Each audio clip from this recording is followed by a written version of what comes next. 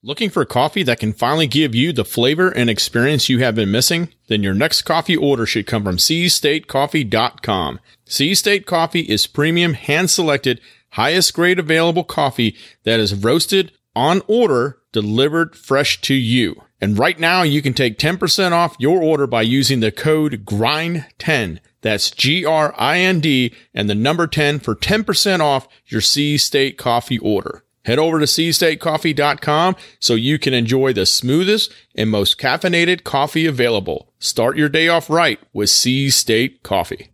This week on the Route 16 Grind, in the Outdoor Update, I will cover laying the hammer. States are taking strict action on illegal hunting practices. And from the field, I will talk about late season turkey tips for tight lips. Instructor 1 from Riker USA covers accuracy, aggression, and speed using both paper and steel targets. In Rock, Mud, and Dirt, Brian provides a big picture look at events. In a special edition, Brian is interviewed by Radical Podcast, hosted by Georgia Libertarian candidate for the U.S. Senate, Shane Hazel. Then we wrap up the show with a cup of joe. Route 16 Grind, episode 23. The grind gets radical! The Route 16 Grind is sponsored by Sea State Coffee, Warren Industries, Tuffy Security Products, and Route 16 Off-Road.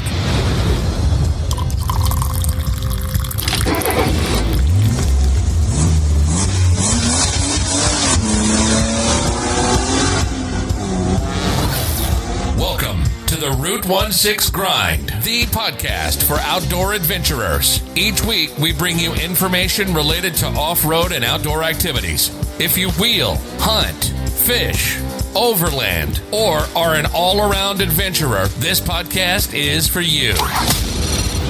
Each week, we pour a cup of Sea State coffee and talk about informative topics, the gear, and the training that can help you have a successful outdoor adventure. We have amazing contributors and some great conversation.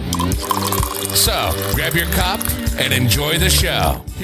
What's going on, everybody? Welcome back to another episode. I'm Ethan, here with Brian. What's going on, man? Oh, man, I am so excited to be doing this show. We got a great show in store for everybody.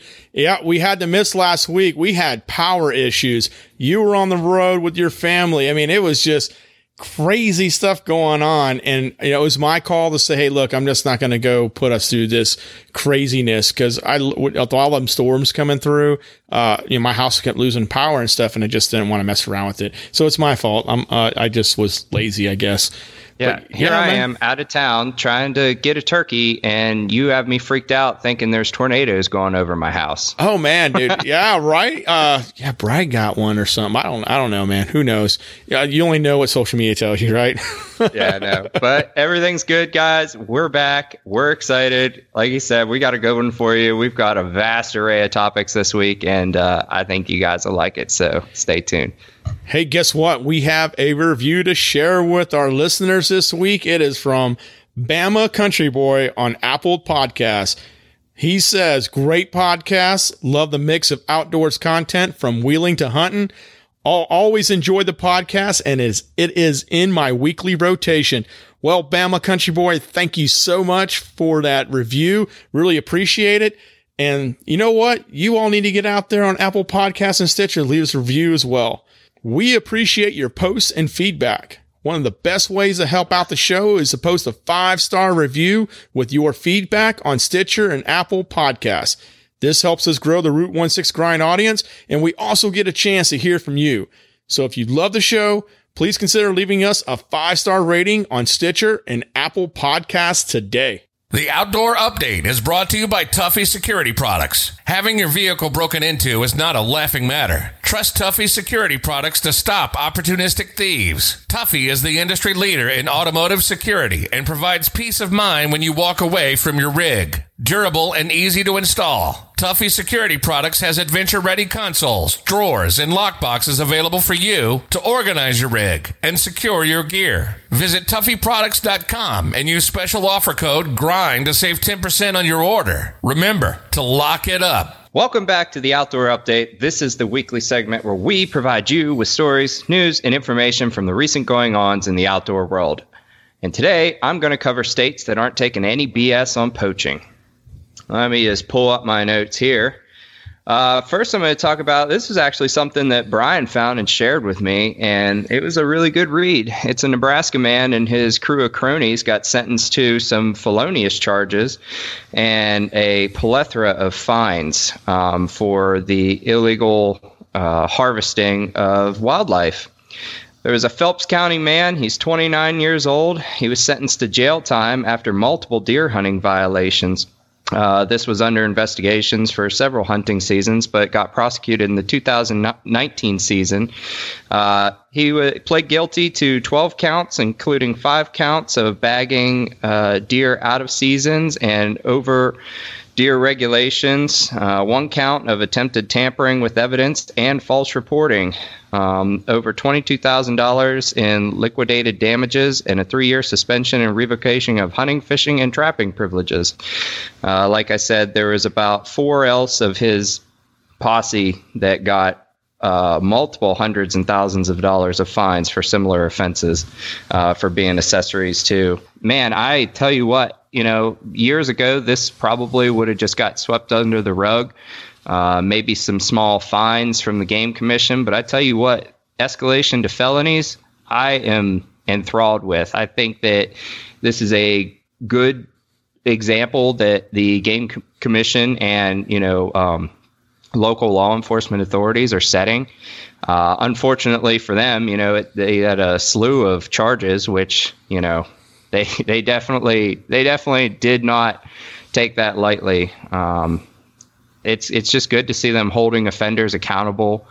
It's good to see that, the conservation efforts and taxpaying dollars that, you put towards it as a good ethical hunter and conservationist is actually being put to good use. So I'm definitely enthralled to see that they're, taking things seriously. They're actually putting people behind bars that deserve it.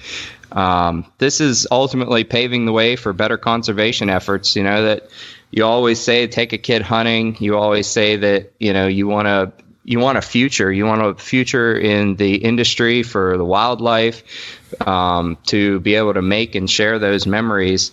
And I'm just excited to see that, Brian. What do you think? Laying the hammer. No, I'm glad to hear about that. And yeah, you're right. Ethical hunting preserves the future. It also encourages others to get out there. I'm glad to see there's accountability and with what's going on, and on top of it, just the conservation of the population out there and doing the right thing. And this is a great story, and we'll make sure to have the link in the show notes so you can read the full story as well.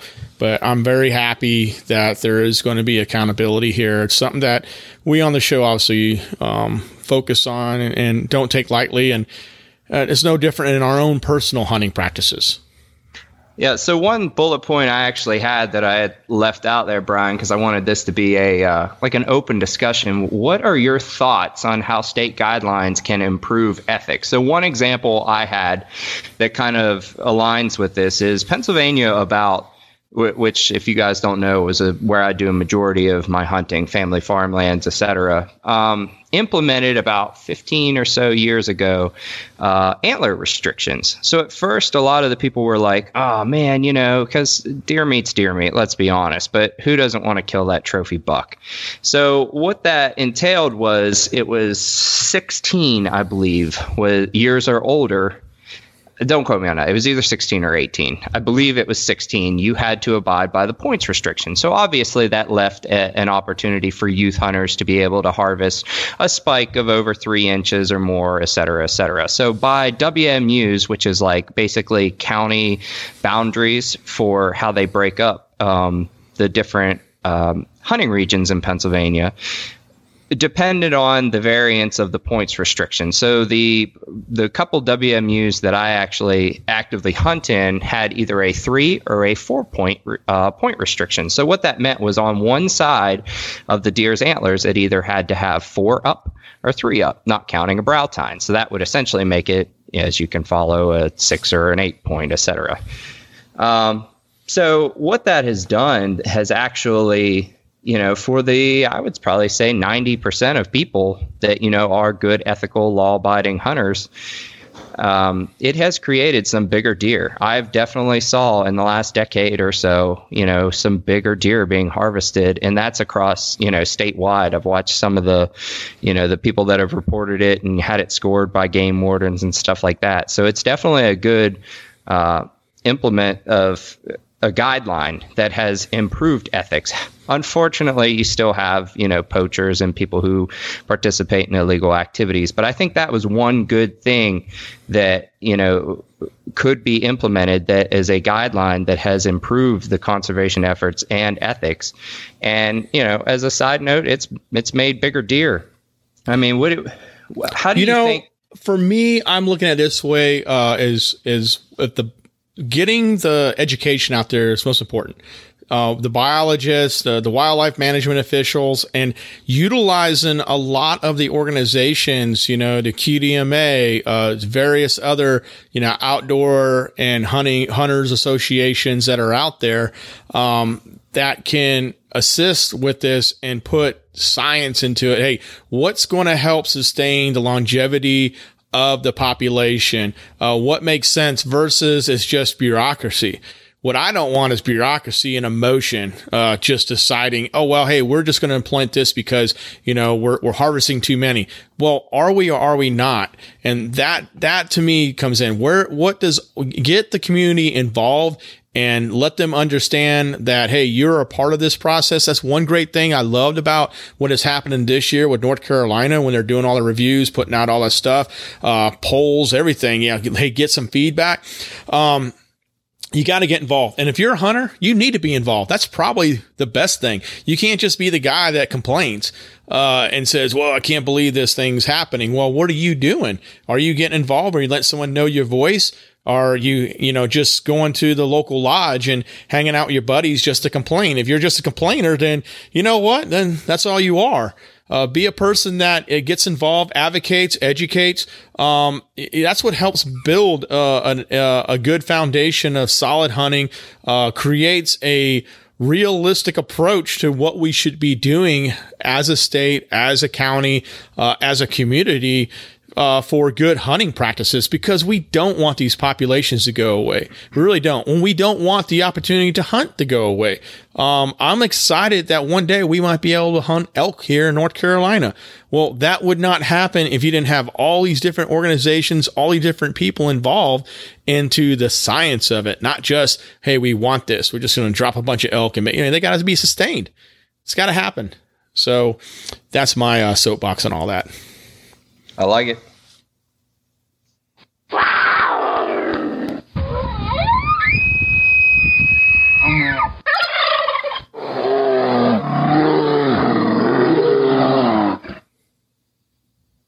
When you hear the calls, you know we have a report from the field, and this week we talk tight-lipped turkey tips. Oh, guys, so with the whirlwind that has been my life these last couple months, moving, transitioning, etc., I did not get my foot in the door with North Carolina's turkey season. So a lot of remorse there. And with all the confidence that I spewed for Pennsylvania's turkey season, that was just false advertising. So I'm going to talk a little bit about my last week in Pennsylvania for the 2020 spring gobbler season. So my peoples and I, we go up to Pennsylvania, stay at our family farm. My dad actually had a successful turkey season this year. He had a nice, big, thick 10-inch gobbler. So, I was feeling pretty confident. I thought I could get a good scouting report and he could put me on the birds. So I thought. So he got that gobbler in about the first 2 weeks. So some of the challenges I'm going to cover, as well as share, what I just had been through in the last week. I'm going to go into late season call familiarity. So it may be slightly dependent regionally. And also there's a lot of things that go into this. Your population, your urban, rural, etc. Setting, and then, like your hunt pressure, etc. So, for my family's farm, there's not a ton of hunting pressure, obviously just my father and I. And, but he had been out there for the first 2 weeks, until he got his bird. So the the flock had already become pretty familiar to calls. And when I would get out there and I would hit the calls, you could hear them. They were about a ridge or two over, not on our property, but they were very, very, very selective and very quiet as to, what these birds chose to respond to. So, that told me that what am I having to do to dive deeper into why?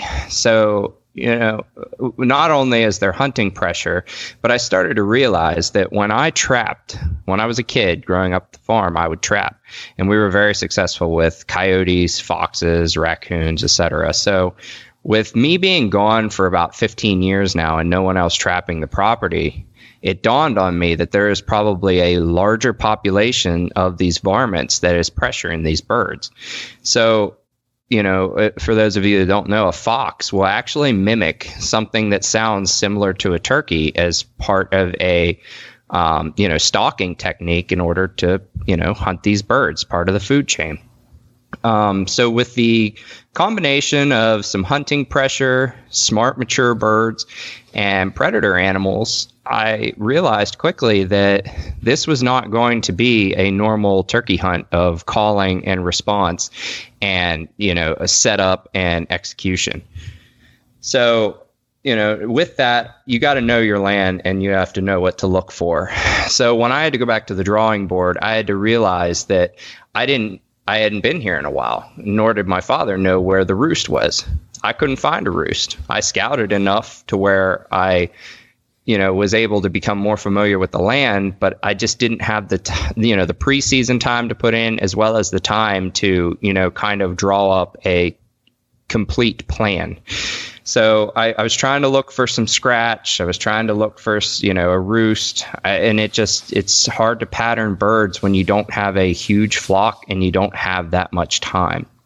So I did locate some areas where the turkeys were feeding, were scratching, they call it. In the hardwoods, you can see where the turkeys kind of fluff up the leaves and such, looking for grubs and stuff like that. So I did find some of those, and I did find a small group of turkeys, 2 jakes and a handful of hens. So what that told me was those big mature gobblers just had, moved on. They were kind of doing their own thing. Maybe there was only that one per this property. Maybe the flock's kind of getting diminished, So I need to actually do some more analysis before fall turkey season, and especially next year, and seeing what types of, things that I can do to, better emulate success in the future. It brings me to my next point. When I did find these birds, I could get them in close. I wasn't going to harvest a jake. I mean, that's just me. We're talking 3 inches or something like that, especially with what I just said. I want to make sure these birds have the opportunity to grow up and become, nice, mature gobblers, big toms in the future. But what I had learned was they don't like hearing too much. I was essentially because I saw these birds on 2 different occasions throughout the week. I was taking the approach of hit them with a long call, do a location, kind of flank them just a little bit, and then just do some soft, young hen chirps. And that got them into about 40-ish yards, good enough to where I had, you get that rush, that excitement, even though I knew I wasn't going to shoot. It just showed me kind of their mannerisms and their characteristics. So a couple soft chirps got them in, but I realized that they would halt if I started to talk too much. So, hey, I'm just throwing it out there. It's my point. Don't talk too much. Sometimes you just have to shut up and listen and let them come to you. Sometimes you need to just back out. If this were a mature gobbler, seeing the way that they acted, there was a couple times to where I realized that if he was hung the way that these birds were, and with how alert that these hens were, looking for any sign of movement, very, very edgy, I would have just backed out. I would have taken a 200-yard hiatus back, and then I would have started over, just to get them comfortable and not let them, feel that something was off, something was fake. And then there, another approach to that, and this is a gamble, and I can't tell you what decision I would have made if I was trying to execute a shot. Sometimes you need to push. There's a big I don't know if you want to call it following, but there is a big push right now for people to use, fans or decoys. And there's a lot of dudes on YouTube. They're pretty cool videos. Check them out, that are pushing these birds, these stubborn hung gobblers that are just strutting and they're just outside of range for you. They're hiding behind a fan or a decoy and they're skull dragging up to shooting range for these. I actually saw a funny video somebody sent me of a guy just seeing how close he could get. And there was this, in-betweener, Jake to Tom, probably 6-7 inch beard, couple-year-old bird. He was just flogging this decoy. And he was so emphatic about, this fight that a gentleman actually took a fan, and, got up next to him and was able to grab this bird by the feet. And that just shows you that when they're locked on something, there's not a lot you can do to change their mind. A couple other things I want to bring up to decoy or not to decoy. So I went about 50-50. I know Brian touched on this too. People have success with both. That really comes down to your region, your demographic of birds, whether they like them or not. Some, it'll freak them out. Some days, they'll come right into them. So I can't really give much perspective on that. I think that, it's going to be situational dependent, and it's going to depend on the time of year and, your exact flock. And then, of course, there's those bow hunter problems. So I actually did a practice draw on these birds just to test, just to kind of give me one of those little man card tests, just to see how good I was. And, if that was a Tom, I could have very easily, executed that shot. But if you're going to, whether it's a gun, if you're shotgun hunting for them or whatever your choice of weapon is, or especially a bow, turkeys have like super X-ray vision. If you guys aren't familiar, they don't hear all that well, but man, do they see well. And, to get that bow to full draw, within 35-ish yards with, like a guillotine broadhead is something to, definitely practice and take into consideration. So bow hunter problems, make sure that you are comfortable with your draw weight, comfortable with your setup, and just, practice holding, because whether it's deer hunting, turkey, any type of big game species, you might not always have the perfect opportunity or the shooting window. Sometimes a doe might spot you. Sometimes, you might get hung up. So, being able to be in awkward positions and come to full draw and not get spotted is definitely something you want to consider and practice for. So on game day, you can make that shot. We like to feature your success in outdoor adventures. So shoot us a pics over to us with a brief story. Route16.com and select contact. That's ROOTONESIX.com and select contact. On Target. Welcome to our On Target segment, where you receive the inside scoop on brands, products, and training that can help step up your hunt and range game. This week, Ron from Riker USA covers shooting with paper and steel. What's up, everybody? It's Ron with Riker USA coming to you on the Route 16 Grind podcast with this week's On Target segment.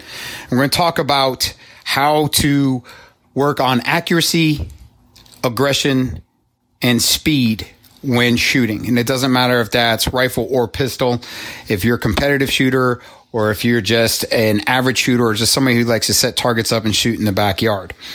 There's no shortage of training tips, training information, drills on the internet. There's so much stuff out there that didn't exist back when myself and Brian first made entry into the reconnaissance world in the Marine Corps. And it's awesome how much information is out there.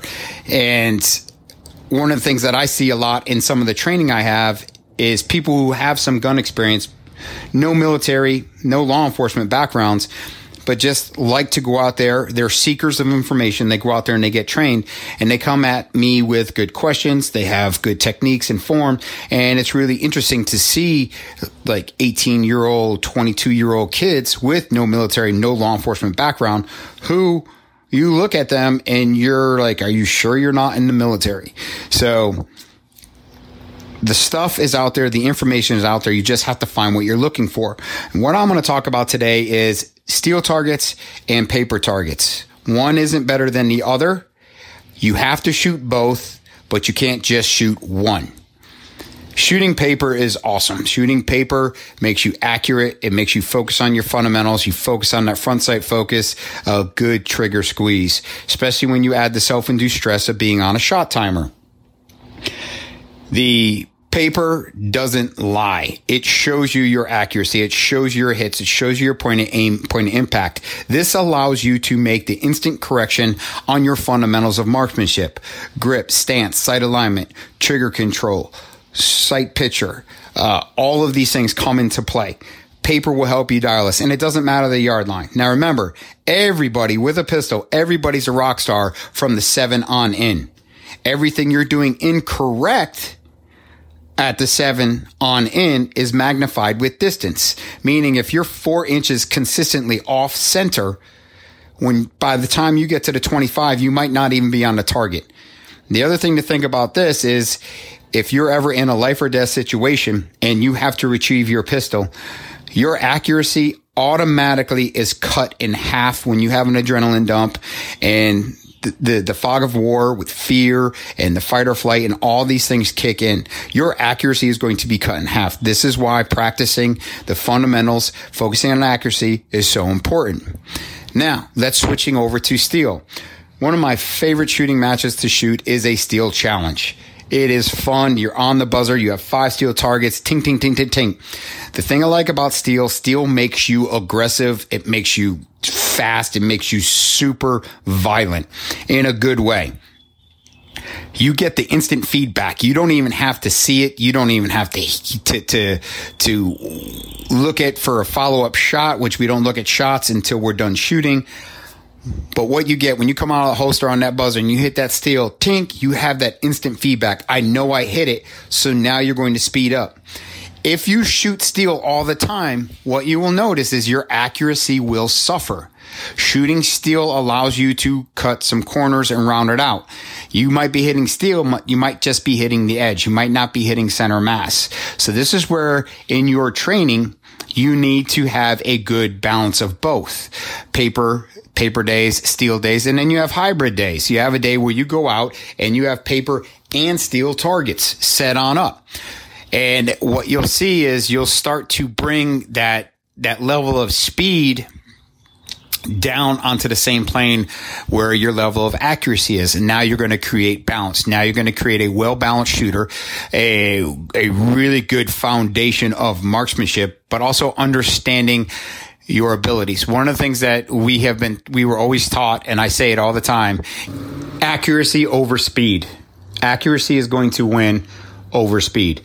You can come out of the holster and shoot 15 rounds in 3 seconds and miss 15 times. You can come out of the holster and shoot one well-aimed round in 2 seconds and eliminate the threat. So accuracy over speed. And this comes through practice. This comes through dry fire practice. This comes through setting up multiple targets, not just going out there and shooting 1 or 2 targets and all at the same height. Set them up on different planes, high, low, sideways. Same with the steel targets. And again, hybrid training, steel and paper. If you guys train with me in my advanced classes, advanced pistol and rifle, I run you through these drills. I run you through at distance, all the way as close as 10 yards, all the way out to 125 yards, just depending on the weapons platform. And what we do with that is we get you amped up, we get the heart rate up, we start adding some physical stressors in there, and then having you shoot a lot of steel targets, boom, boom, boom, boom, boom, getting you redline, and then having you transition over and shoot paper targets in the same drill. And what you'll see a lot of times in the beginning of these drills, the first time through, the accuracy is really bad. And one of the things that's pretty amazing about the human body, when we get tired, if we can take that tactical pause, take that big fresh of breath air, we become more efficient. When we're redline, when our heart is jumping out of our chest, if we can just take a second and take that breath. And what you'll find when what we see in our classes, when we run these high stress drills, multiple target engagements, that when these guys, yes, repetition also helps, doing the same drill a few times over helps, but they hit that point of calm through fatigue. And this allows them to understand that, like, I don't really need to be that high. I can operate back here a little bit and not redline myself. So again, all this comes through shooting multiple types of targets, different yard lines, different heights, and just working on your fundamentals and working to become a great all-around shooter. All right, guys. So steel, paper, train on both, train safe, train smart, train with purpose. Talk to you next week. Want to support the show? How about becoming a Route 16 Grind Patreon today for as little as $1 a month? It's not just a contribution, but an investment that goes directly to the show. Help this podcast expand and grow. Check out the show notes for links to our Patreon page.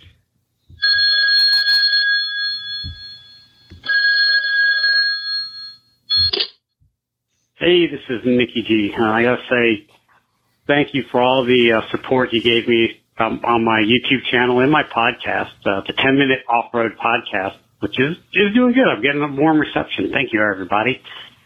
And my YouTube channel is still up and running. It's YouTube/Nick G.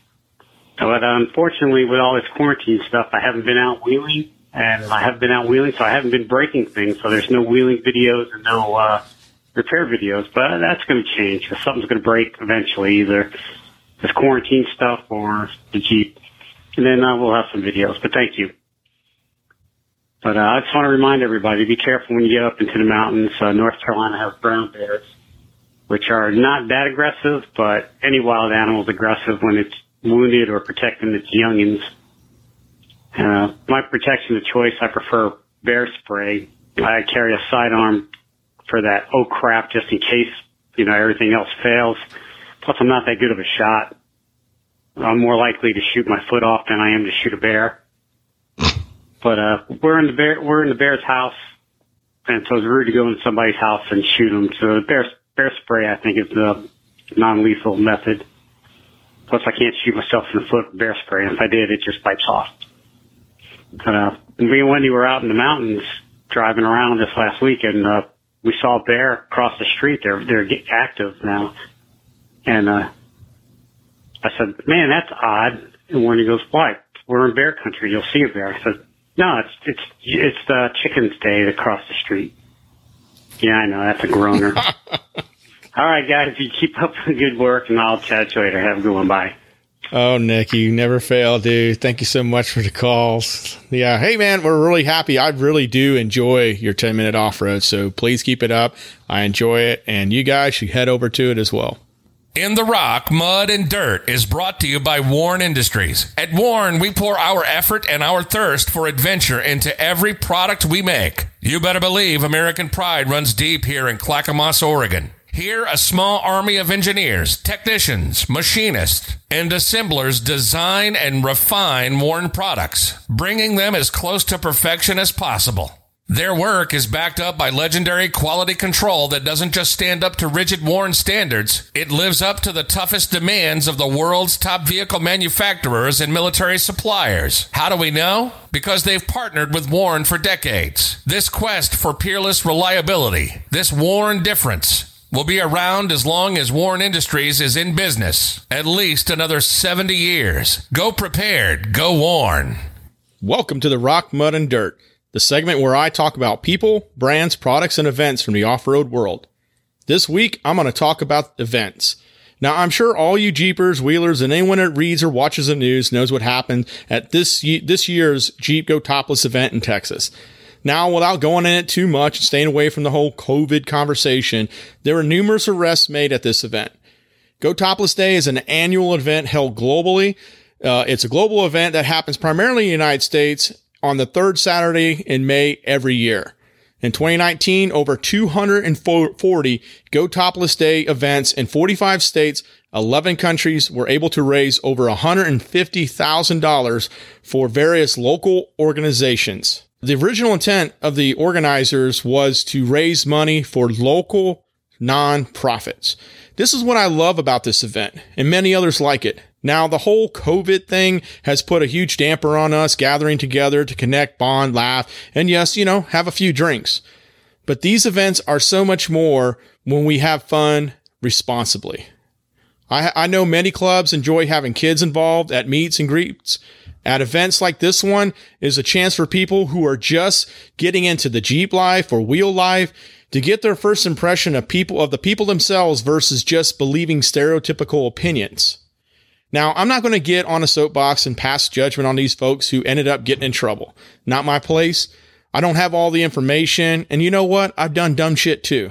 But what I will say is this. Think about the impression you want to leave on the community when you sign up and host one of these events. Do you think they will want you back? Will they bring you more support for your charity? Will businesses and other organizations want to be associated with it? Now, I love getting together and hanging with my peeps, especially the ones from the trail. I love meeting others who share the same interests. I love having the opportunity to share ideas with others. So let's keep it positive when we go to these events. Let's be responsible and positive ambassadors for the groups we represent and the activities we enjoy. Want to be on the show? Maybe share with us some interesting hunting, fishing, overlanding, wheeling, or adventuring news? Then call us at Route 16 Grind Hotline at 919-694-3356, and maybe you'll be on our next show. We have a very special edition this week. A little out of the norm, but one you might see every now and then as we move further along this election year. Recently, I had the privilege of joining the Libertarian Party of Georgia candidate for U.S. Senate, Shane Hazel, on his podcast, Radical. If you live in Georgia, my Georgia peeps, you really need to follow him and you need to support him. Shane and I served in the Marines. We deployed twice in combat with 1st Force Reconnaissance Company. I trust this man with my life. I would absolutely trust him with the responsibility of helping direct this country into a true environment of liberty. I hope you enjoyed this segment as much as I enjoyed chatting with my friend and brother Shane. Welcome back to Radical. My name is Shane Hazel, your host. We are going to have a very special guest on the show today, a guy that I consider a brother, goes back to my platoon in the Marine Corps at 1st Force Reconnaissance Company, deployed twice with this guy. He is a spark plug. He's got his own podcast up and running now out of North Carolina. It's Route 16 Grind. His name is Brian Plummer. Brother, welcome to the show. I'm ready to get radical, man. I'm so glad to be here. Thank you so much. Oh, man. We've been, for those of you guys in the background, we've been chatting for like 20 minutes nonstop about podcast stuff. We better hit record soon. Yeah, just pick right up wherever you left off. And I mean, it's unbelievable. But Brian, hey, man, we've been talking about doing this for a while. We've got a whole bunch of synergy between the two of us in terms of what you do and what I'm doing over here with Radical. And I mean, to have, another brother in this, that's out there creating shows and creating context and following your passion. And it just bleeds out in your show too. I mean, to listen to you talk about the outdoors and off-roading and hunting and just being with your family while you're doing it. It's near and dear to my heart. I'm obviously a fan. And so to be able to sit down and go back and forth kind of between, what we're going to probably talk about today between both politics, mostly found on Radical here, but Radical, like I said in the beginning, it's going to be one of those shows where I just talk to rad people. And, what I think is rad is people sharing their passion with others and getting them involved and making connections and uniting people versus, this ridiculous, landscape that we usually see out there today. But hey, here I am chatting away. No, you're good, man. You're good. Cause I'm like right there with you, brother. I know. And I love what you said. The key thing is finding something that brings people together. Obviously with our experiences, we understand the true impacts of when an argument turns to a conflict and the conflict turns to war and how things can escalate so quickly. And, what can we do to bring people together to just conversate? You don't necessarily need to agree, but what can we do to just conversate civilly and have a conversation, share ideas? Because, what I share with my son is, knowledge is useless unless you're able to share it. That's the only way that we're able to get better. And that's what I love about kind of what I do with Route 16. And, obviously started with the off-road stuff. I go out and wheel. I love my Jeep. And all that. And I go hang out with people that if you looked at us politically, we would never be in the same room. But it's true though. It's true. And it's been amazing that I can go and sit around a campfire and talk things over with them.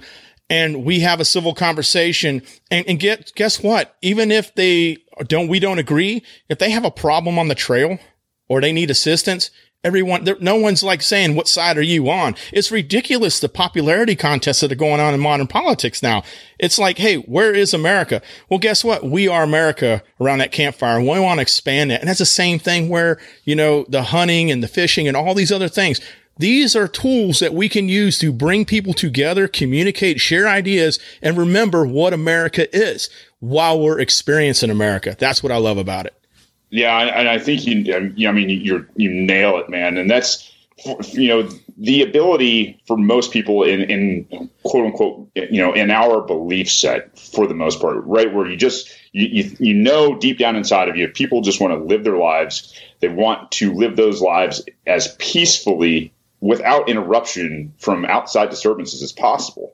And I think most people who can sit down calmly and have those type of conversations, who don't have the cognitive dissonance between, this party and, wants to point guns at peaceful people for this, and this party wants to point, guns at peaceful people for this, and they're at what they think is opposite ends of the spectrum, when they're actually kind of all over there towards this really awful toward the spectrum of the liberty and the tyrannical spectrum, and you're sitting there going, hey guys, we're way over here.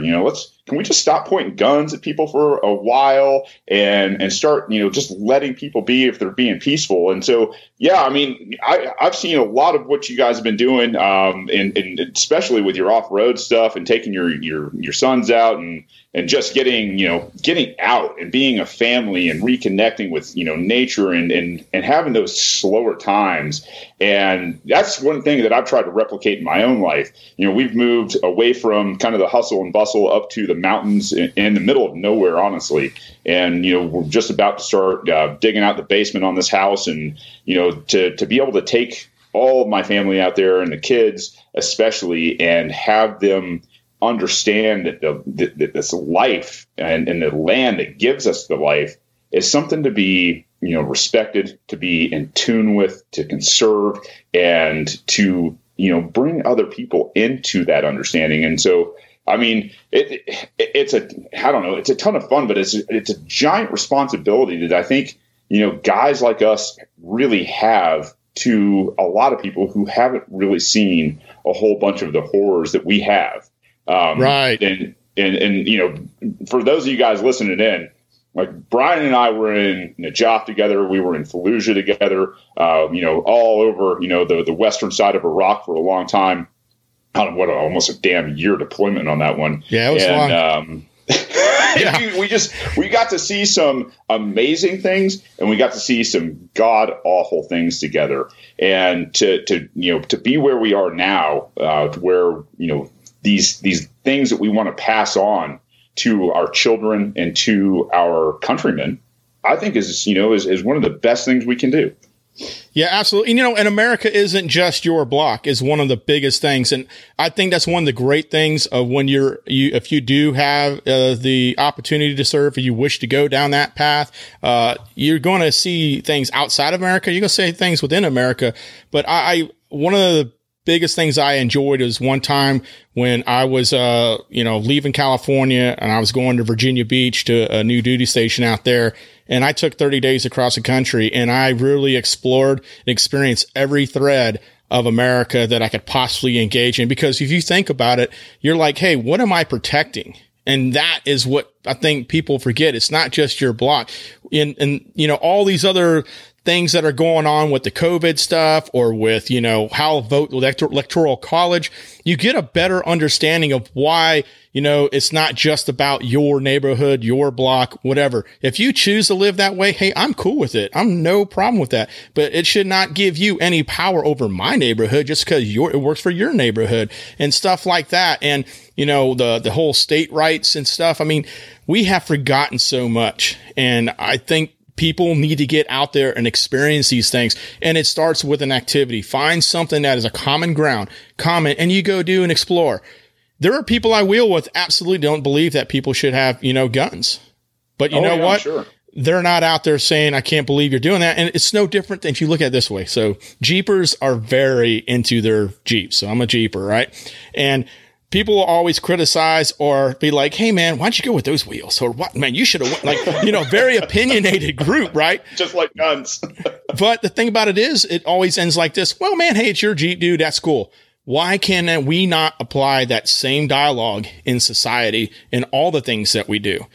Hey man, that's your business, not mine. That's cool. Hey, that's your state, not mine. That's cool. Hey, states, that's your business, not ours, federal government.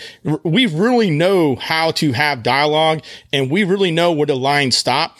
But the problem is no one's applying pressure, and that no one is the people applying the pressure on these, institutions of government saying, hey, look, man, you can't do that no more.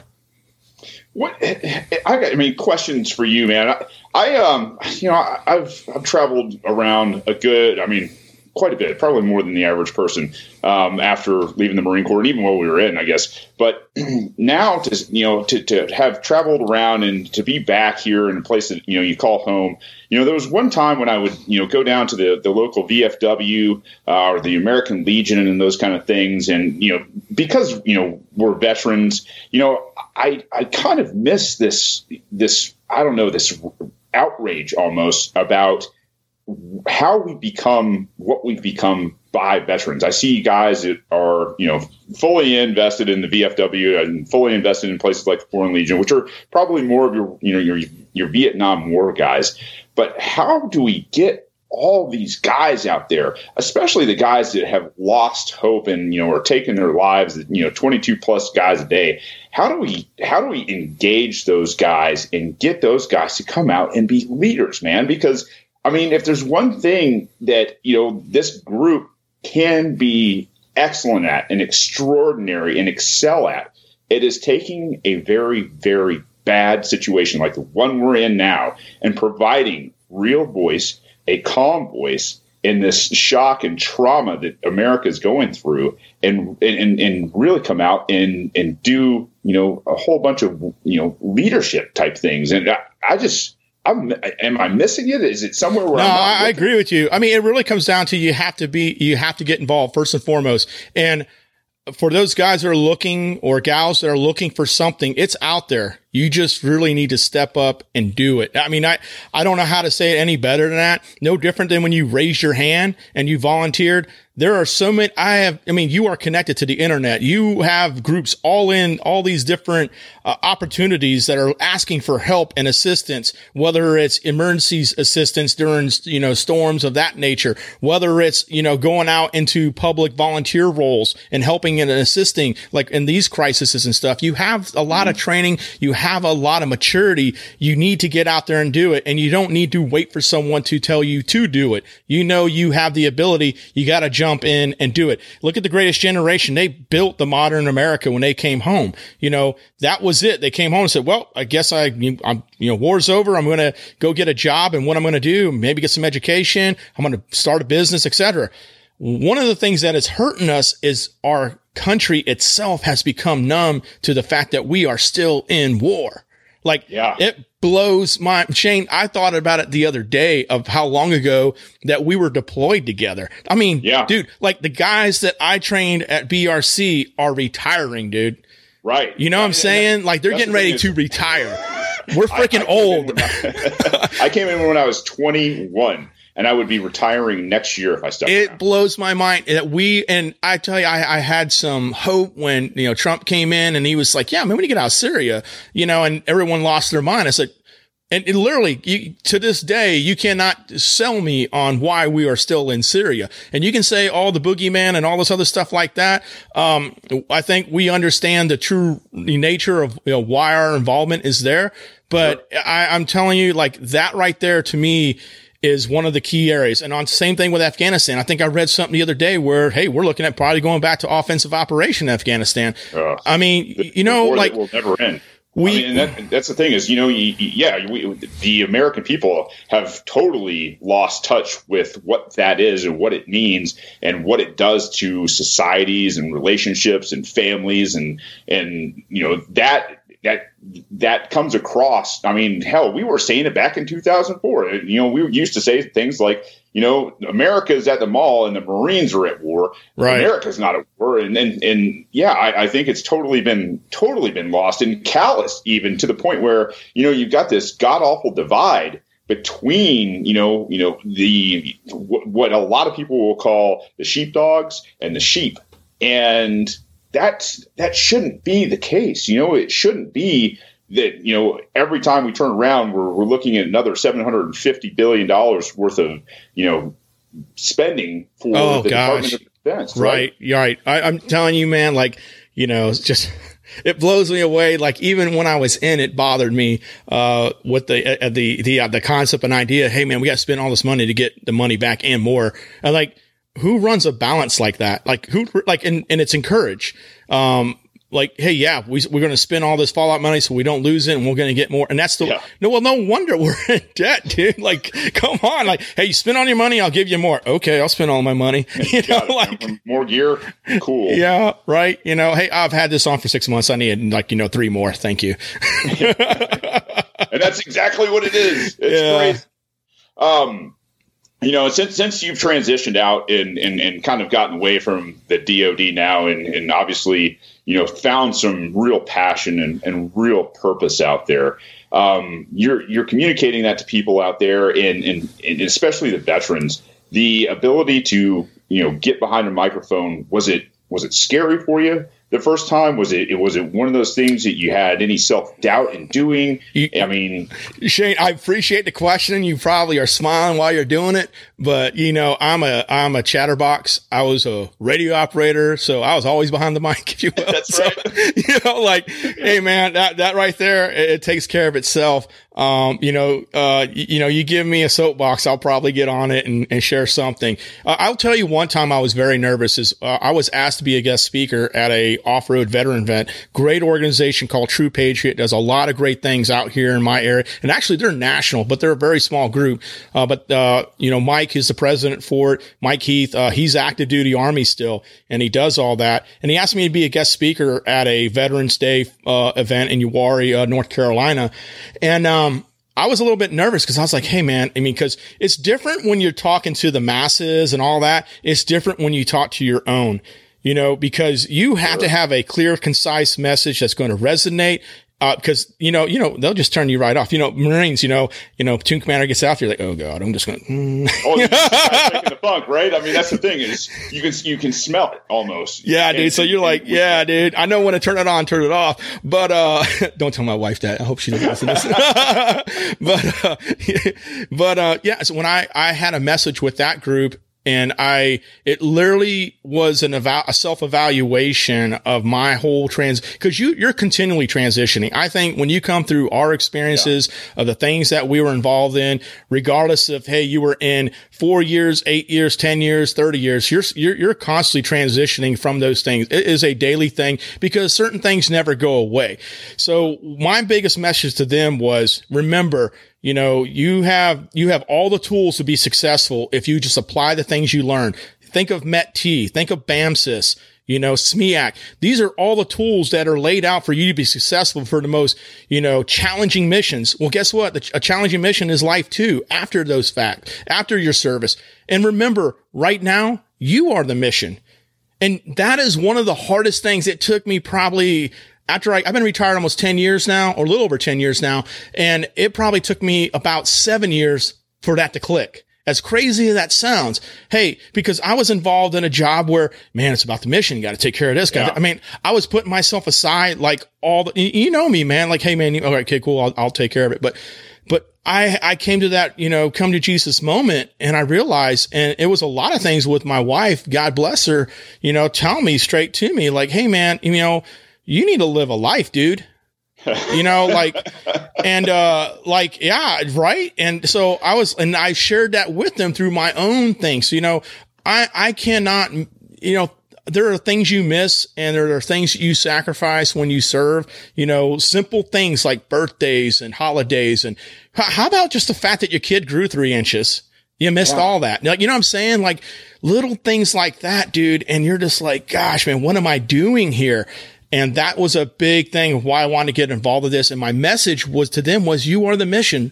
And I'm telling you, I received a lot of good, I'm not saying that to sound cool or like, hey, I'm so awesome, but I'm telling you, like, there's a good share of veterans that came up to me like weeks after the fact that hit me up out of the blue, said, man, you know what? I needed to hear that. I really did. I had a guy who wasn't even a vet who was there. He's a truck driver.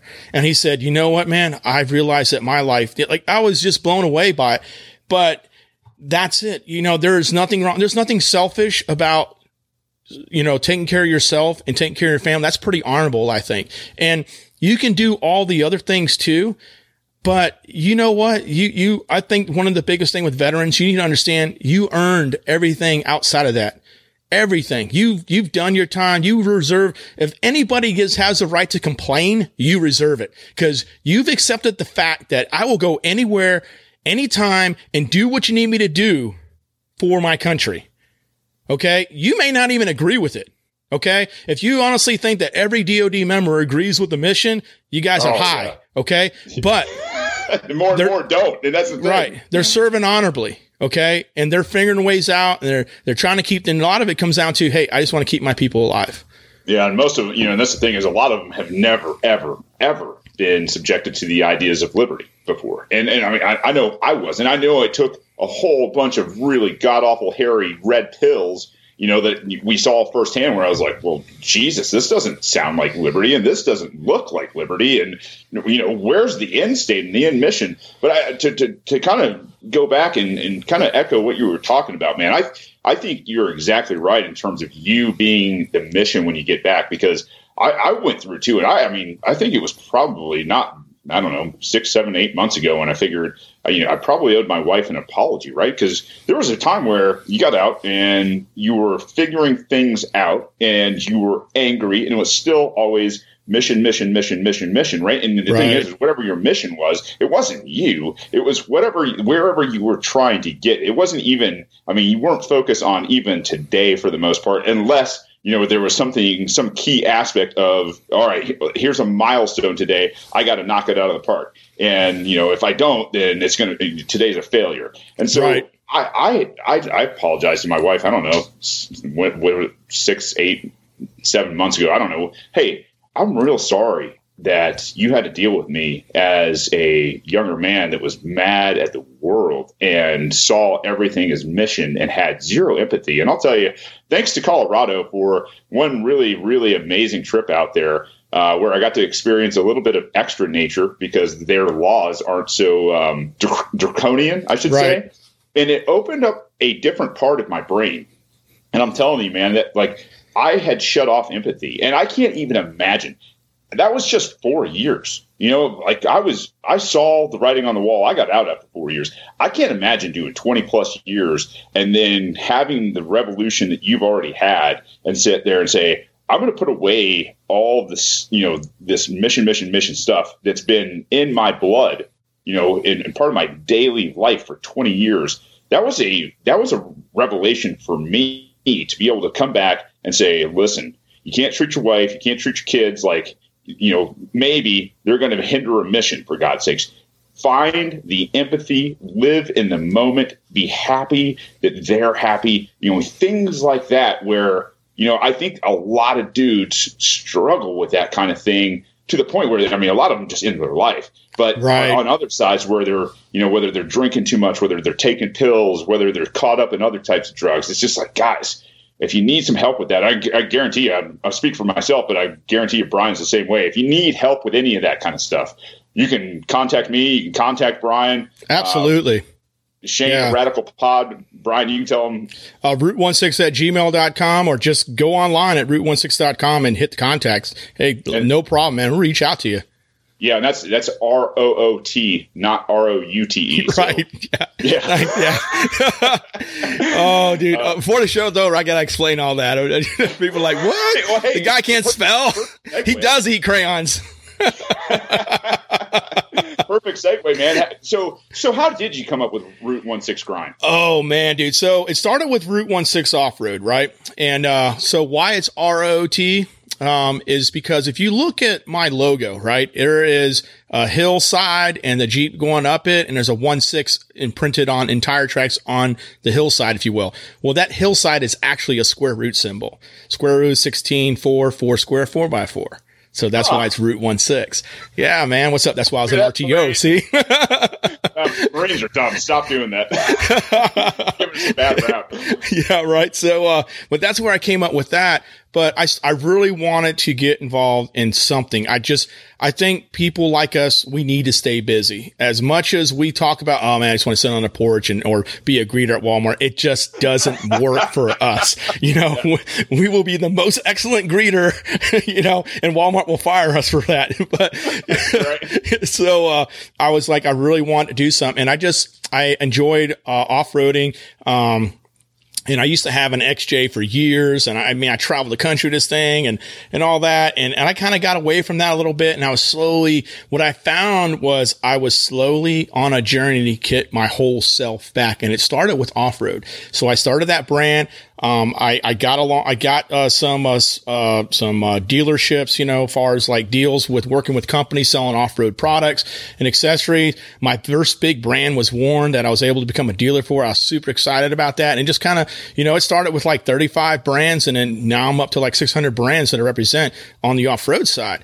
And I was doing that for a while, but I found myself going down this road of I'm totally, you know, involving myself like, this is everything. And I was losing more things that I wanted to do.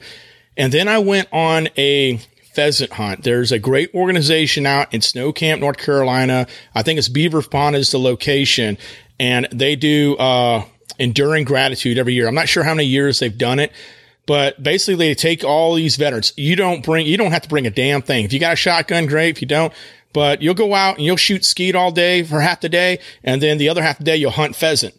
And I'm telling you, man, when I got that happened, I want to say so it was almost a year ago, actually. Yeah. A year ago, maybe 2 years ago. Yeah, it was 2 years ago. But anyways, whenever it was, I'm old, but yeah, right. It was one time at band camp, but, I went pheasant hunting. When I came back, my wife literally told me, goes, I don't know what you did out there, but there is a serious difference in you. You have so much energy right now, and you just seem so happy. And you were talking about that being that walk around miserable and all that. And that's when it was clicking like, dude, I need to get back into hunting. I hadn't hunted in decades, man. Cause you know, the last thing you want to do after you were in the field for like a week or two was, hey man, I'm going to go hunting this weekend. No, you aren't. Right. No, I'm good. I'm going to the beach. I'm going to club, you know, but yeah, hunting, what is on there? I'm sorry. But, so I was like, I really want to get back into hunting. So I went and got my license, all the stuff, and, took advantage of my benefits, for, you know, if you are rated above 50%, here in North Carolina, you can get like a lifetime sportsman's, license. And dude, you get all the tags, for deer and turkey every year. You pay one-time fee, $110, I want to say, maybe $120, somewhere on there. But for the rest of your life, you'll get those tags. And then you just pay a minimal fee for anything else beyond that. And that includes salt and freshwater, dude. So phenomenal, right? So I got those. And then I met Chuck from a great organization called Backcountry Hunters and Anglers. They were doing kind of a thing to kind of recruit sponsorship and, you know, membership and stuff at an off-road event out of the blue.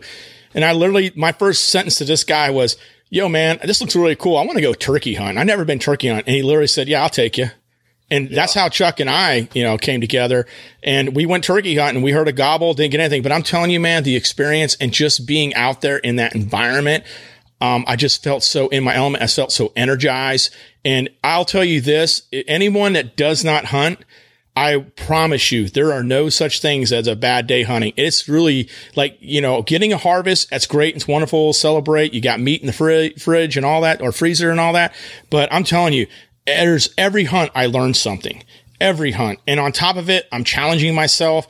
I'm not in my element. I'm in that animal's element. And it is a serious challenge. And I love that, man. And it makes you also respect nature and everything. So we went on a hunt, and I just kind of dove into it, man. And, I was like, you know what? I want to share myself. I want to get more people, because there are people out there that that are just like me, that they want to do it, don't know how to take the leap. And that's it. And I just took the same things that I've learned from the off-road things to get people energized to do that. And that's one of the things. And I talk to people that are helping others. I talk to just average. If you're just a person that just enjoys a fish, you can come on my show. Like it is not about celebrating the giant influencers. Those are great and wonderful. But hearing your story, there's a gal up in, where is she at? It's not Maine. I had a different guy there, but she's up in the Northeast somewhere. But she, New York, of all states. Yeah, New York. I think it's Lady Angler New York on Instagram. Dude, she just enjoys fishing. And she had a phenomenal story. I don't know what episode it was on the Route 16 Grind, but yeah, she had a great story on there. But it's like just bringing average Joes on there, sharing a story, and also sharing our stories. You know, hey, I went out hunting, got something. I went out hunting, I didn't get anything. You know, whatever the case. I want to this day the best episode that I still look back on, and I'm so glad I did. And I commend you, Shane, for having a podcast and running it by yourself, because it's different when you're talking to yourself. And I don't really like doing that. I like having someone to talk with. So it is a challenge, and I respect it. Yeah, I respect that. But I did it by myself. It was right before Thanksgiving, because I think I put a turkey recipe on there too. And I shared my son's first hunting harvest. It was a pig. And telling that story, I mean, I have that forever, man. And that right there, and a buddy of mine was just hitting me up today or the other day, yesterday, and it's like, hey man, I really want to get in hunting. So I contacted some people in Florida. I found a group you can connect with, and they literally is like, yeah, man, I just love the fact that, you know, you're just doing that with your kids, because, you know, my son, he played sports. And I know your kids are ninjas, so they'll always they'll get my lunch money. But you know, he was always on the sucky team, man. Like he just got, I think out of all the, you know, like leagues he played, he was only on one winning team. And so he was just over sports. So I'm like, okay, what can I do with him? Cause he just like, yeah, I really don't want to do that. And I get it. When you just been on the losing team for so many years, you're like, yeah, I don't see the thrill. So getting out there and hunting, dude, with him and talking about his first turkey hunt. Oh my God, dude. It was, dude, he's low crawling in a field. And I'm telling you, dude, I was, as a dad, was so proud, and watching him shoot that shotgun on both knees. Like he was literally on two knees in the middle of a field, like, you know, totally not prepared for that kick, but he followed up with a second round. Absolutely not aiming, but I was still a proud dad because my son applied discipline and all those lessons that he was able to learn from age 6 on, man. And you know what? When we talked about afterwards, he knew absolutely when he messed up, and next time he goes out, he's going to get better. And that's what those experiences are. And you're able to share that, and people connect with that. And it's no different when you wheel.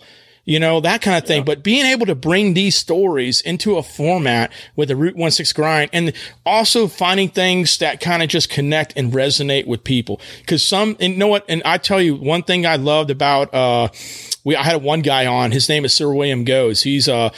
This guy has a fantastic, the recording is probably the worst recording I had in all the shows. It just, it was what it was. But I will tell you, this dude is so cool. You should follow him. And he's a big overlander. So, you know, someone that actually lives and travels in his vehicle and stuff. Mm-hmm. And, he had a great story because he was saying, you know, when I started my YouTube channel, I really didn't start it to really get followers. I did it for me because he was going through a procedure that he lost a lot of memory sometimes. So when he did something, he may not remember it. So he would record it and put it on YouTube so he would have to look back on it.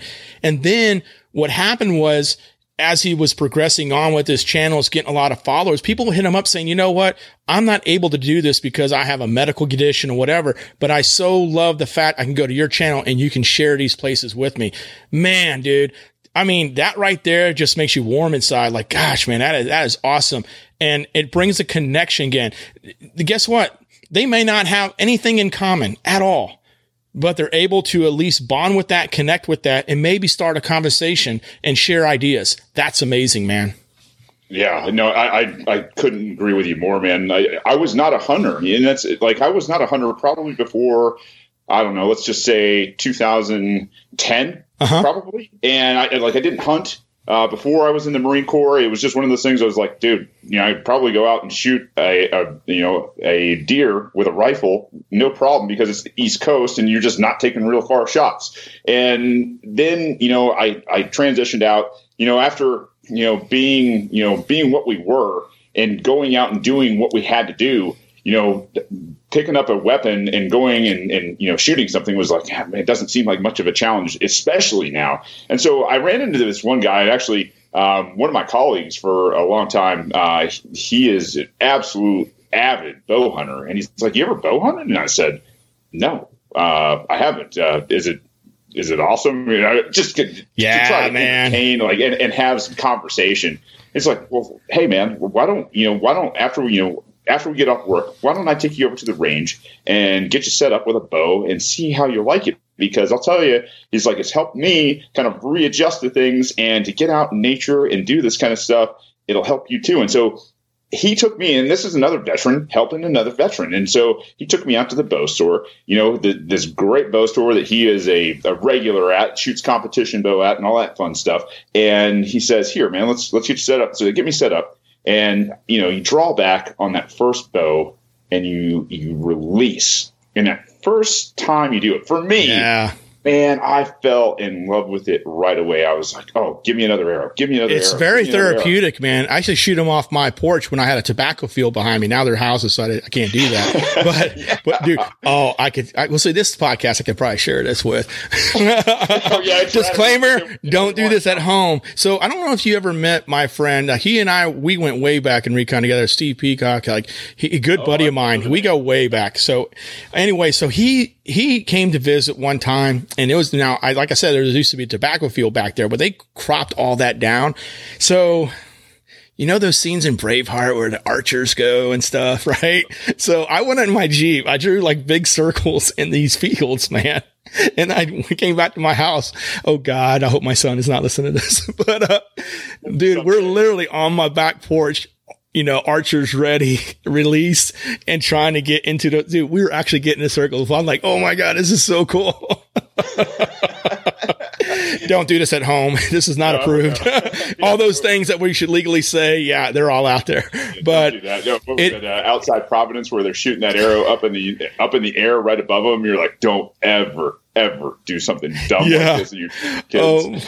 Dude, but it's so therapeutic, man. And also too, man, if you hunt. So archery seasons before like black powder archery go before. So you get an extended hunting season if you do archery, man. Right? Like you're not out there wearing blaze orange. You're not out there. It's a little bit warmer, but you're also not freezing your ass off. And you've got kind of, the first selection, it's like you can go out, and that herd is, it's kind of your herd. You were the first people out there. And that's a nice thing about me. And I'll tell you, just to go out and sit in the woods is one of the most rewarding things. And when you can teach a child to sit quietly and enjoy, the space between their own ears, right? That is a magical moment where you do see them, transition from just eating snacks the entire time to, paying attention to the different types of birds, and then the bugs, and then the way the wind is blowing, and just all these little things, especially, maybe you didn't bring home a trophy. You didn't bring home anything at all in terms of game. And you walk back into the truck and you get in and you're like, "Hey, did you see this? Did you see that? Did you see," because you learned how not to talk about it in the stand or the hide or whatever it is. And you're like, they get it. No, man. I'm with you, dude. I'm right there with you. It is so cool to experience it. And also to hear it from their experience, because, you have life experience, but hearing it from somebody, hey, this is one of the first times they've ever experienced something like that, and hear that energy and all that. And yes, you're impressing upon them. And I think one of the big things too, what I like about that is you're teaching them that, hey, success does come with hardship, man. And so when they have challenges in life, because they will, hey man, there's nothing that you can't get through. There's not. I remember that real cold day where it's windy and, it kind of sucked. But yeah, man, we were able to see some stuff. And, because we had those lessons, we were able to go and move on and maybe harvest something on the next hunt or whatever. I mean, it is those things that you can just have them reflect on, because if there's things that are missing or in childhood nowadays, in my opinion, are some of those challenges that we had that we just took for granted. Like, I look back and being in the woods and building forts and stuff, like, hell forbid, dude, you do that today. Like, I remember doing all sorts of things like that. Dude, like playing in the well system, dude. Like, oh my God. Yeah. That's the cool thing about being out here too, is like, I've got a mountain to myself, and, my kids are out building like TP lean-tos by themselves without being taught how to do it. Yeah. And then they look on YouTube and they see how to do it. And all, like, you're like, hey, guys, you guys are actually putting up a formation that could save your life, and you don't even know that you're doing it. Like, you're just out in the woods, you're working together as a team, because there's 3 of them between 5 and 8, and they're gathering, larger sticks and then the smaller sticks, and then like the pine, fallings and everything like that to kind of pack around. I'm like, this could save your life one day. And I don't know, man. It definitely puts a huge smile on my face. You were talking earlier, before we get on, and you wanted to talk a little bit about management of lands and things. Yeah, like that. Man. So I really would love, and I know I hit you up a couple times about that, man. But one thing that is a huge concern, whether people that will understand it as much as they're connected with people that hunt, fish, and all sorts of stuff like that, is public land, having that access and remembering that it is the public's land. Like your stances on those kind of things, man, like, because I see such an encroachment, as well as you look at states as large as Texas, there isn't a lot of public land. And why is that? Well, so here's the deal. I mean, and let's work backwards, right? Let's work backwards from robotic to humanity, right? So I'll go down my constitutional bent first. Article 1, section, I want to say it's 817 or 16 in there somewhere, right? The United States of America is granted the 10 square miles of D.C. and then the forts, ports, and magazines at the invite of the states. And so federal public land, is one of the biggest misunderstandings and encroachments, I think, on the states that there is, first and foremost. And so when we start to boil it down, so the federal government shouldn't own any land outside of that. First and foremost is where I come down. If we're going to still live in a constitutional republic, which I don't know, there's a debate for that these days too. Then there's the idea that you have state, quote unquote, state controlled land. And I don't know, man, because this country has changed so much over the last 244 years. The idea that 3 million people who kind of founded this country, those numbers from down here in Georgia all the way up to, I think, about the Maine area, New Hampshire, Vermont area, you're looking at 3 million people across there. Hell, we got more people than that in Atlanta. And so I think what needs to happen with quote unquote public land is it needs to be one of those things where we are looking at it from the smallest government possible. And that way you have more local control over that land, and it remains more free and more conducive to people actually going out and using it and conserving it, because you don't want to go out and deplete your turkey population. You don't want people going out eating your deer population or anything else. You want to be as close to that land and live it as much balance with it as you can. And so I think if, in this day and age, I mean, I have this vision, which I'm going to try to set. I've got another project that I'm working on, man, in the background. It's called the House Hazel. And as I'm building this new house, we're documenting it. We're looking at, how do we make this not only our home, but to live in balance and give back and grow populations around us, like the deer population. So what we're going to be doing is, taking our land and making a food plot and a place where they can come in and drink, and making sure that these deer have nutrition and they have, a water source and are really there so that we are growing a population and culling a population in a very responsible manner. And I think when you have people who are hunters and responsible hunters for the most part, because let's face it, those hunters in America are the biggest conservationists in this country. Those dollars, man. Absolutely. And on top of it, protecting those populations in general. Yeah. And so when you look at, let's just say a county by county, right? And I'm all for the privatization of land everywhere, if you look at it that way, where you can reach out and touch your commissioners or your city council or whoever it is, what you look at is saying, how are we using this land, and why on earth would we overpopulate it with human beings and things like that, where it's going to hurt our chances at survival? Because in this day and age, people used to look at preppers like, you guys are idiots. You guys, what do you need all this kind of stuff for? What do you need all this stockpile for? What do you need to do herd management for, and all that kind of stuff? Why do you need to work the land?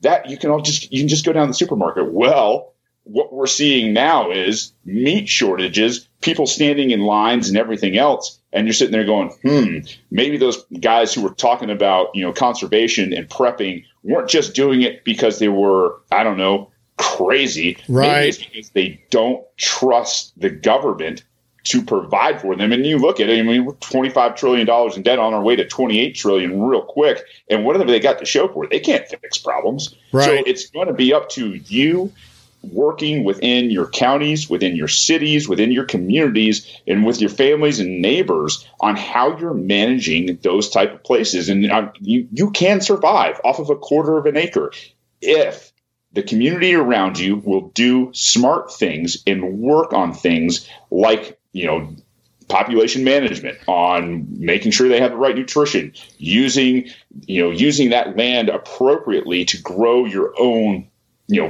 food source that isn't chemically treated by, god awful people like Monsanto and the rest of those people. And so I think it's got to be a much closer to home decision about public land. And I think there should be public land, because not everybody can go out and buy hundreds and hundreds of acres and, the equipment that's needed to go out there and turn dirt and fertilize it and sweeten it up and get crops going.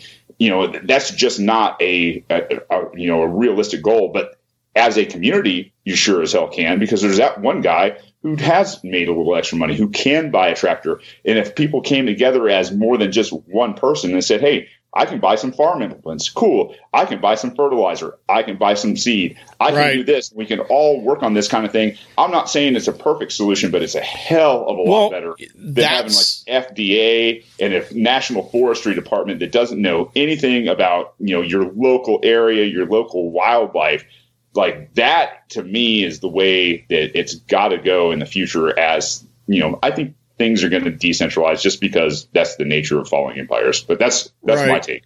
You hit a lot of great things. So when you mentioned, you're talking about the deer and the management of that, I don't know, are you aware of the Quality Deer Management Association, QDMA? There's probably one in your local area. Yeah, absolutely. And I'm telling you, like that group, they were one of the first, hunter groups I got associated with. I was so impressed upon.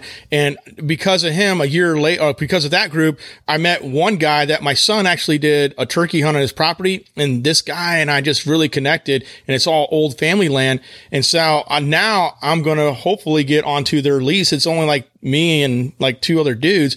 And last weekend, on top of the middle of a turkey hunt, we're clearing land, we're setting up stands, like all sorts of stuff like that. Everything you're talking about, is like essentially what they're doing on Sleep, putting down food plots, all that.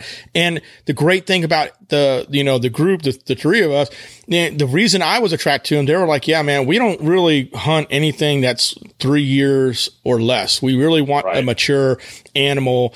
So they're not just out there, super trophy hunting or just trying to hey, any deer that's out there, I'm going to shoot. I really like that aspect of it. But it's also too, you have to look at the reality. All three of us are in a situation where that's not how we don't get all our protein from our hunts, and with some people when they go out, but that's the other part of looking at public land, having more places to go hunt at, because if you are that individual that you're looking at, hey man, that is where I'm getting my annual protein, then hey, you have many opportunities to go do it. You just better be a good hunter.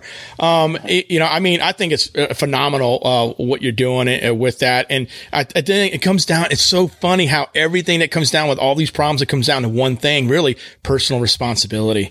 You got to have personal responsibility. And my village, we had this great big, there's like there's a little over 3,000 people. It's a small village. It used to be like, I'm surrounded by golf courses and horse farms, essentially. And yeah, dude. Perfect. Right. And so you have a bunch of retirees, and God bless them. But I think they're forgetting that now you have an influx of much younger people coming in with kids, and all the dynamics are changing in that. And, a couple of things that people were talking about, because people, want to be independent. They're like, hey, I want to have chickens in my backyard and harvest their own chickens, eggs, for the meat as well as for the eggs. And oh my gosh, people are like, oh my, no way that we should have that. And I'm like, hey, why are you telling somebody what they can't have? If last time I checked, they bought that property, right? Like, I get that we're in this community and stuff, but when all this COVID stuff happened, you should have, oh my God, it's so funny. Cause like, all these chicken people aren't crazy now, are they? Cause guess what people are looking for? They're looking for eggs, right? So it's so crazy. And if you really look at that, and I just agree with the concept, as long as anything that's going on your property is not harming another one, and that you have people just with llama, that's going to bring down property value. Says who? It's like within this village council, there's every one of them believes, hey, if you have an above ground pool, it brings down. I said, well, show me the metrics that the above ground pool are going to bring. Because last time I checked, our neighboring town, which has higher property value than us, they have above ground pools. Yeah. It's just crazy because people don't like it. They throw up in our own, legislator, the Congress, you have just straight up on TV lying to you. Yeah. Well, they said that, hey, why would they lie to us? We're just going to have to accept that, it's crazy, man. And so you have to get involved. I'm telling you, I started, and I think it's a way you get involved. You find something that you are connected with. So I have a background in emergency management. My degree's in that. So I said, you know what? I'm going to get more involved in my village. So I'm looking to start a community emergency response team here. It's one foothold to get in, to get people. Again, how do we get common ground? So I bring people who want to volunteer, but now we get to have a common ground. We do, the deal, man. Misery breeds a bond, right? We're out on patrol, and now we're best buds for life because that one patrol, man, it sucks so bad, right? So you go out and do training and everything, and you find a connection. And now you're no longer that guy who's just crazy with your liberty thoughts. Yeah. You're someone that said, you know what? He kind of does make sense. I get that, because tell me who does not want to be more freer? Please show me someone that wants to be chained or jailed. Just right now, we just don't have the physical representations of that. And that's what people are missing. You definitely do have some chains on you, and you are being hampered. And what you need to do is see those things and realize that. Yeah, I absolutely agree with you. I mean, and when I look in where we currently rent while we're building a house, and I'm lucky enough to live across from my mom and dad, but this the establishment that we live in, it's a long, large, very sparsely populated establishment that has a lot of people who are not hunters.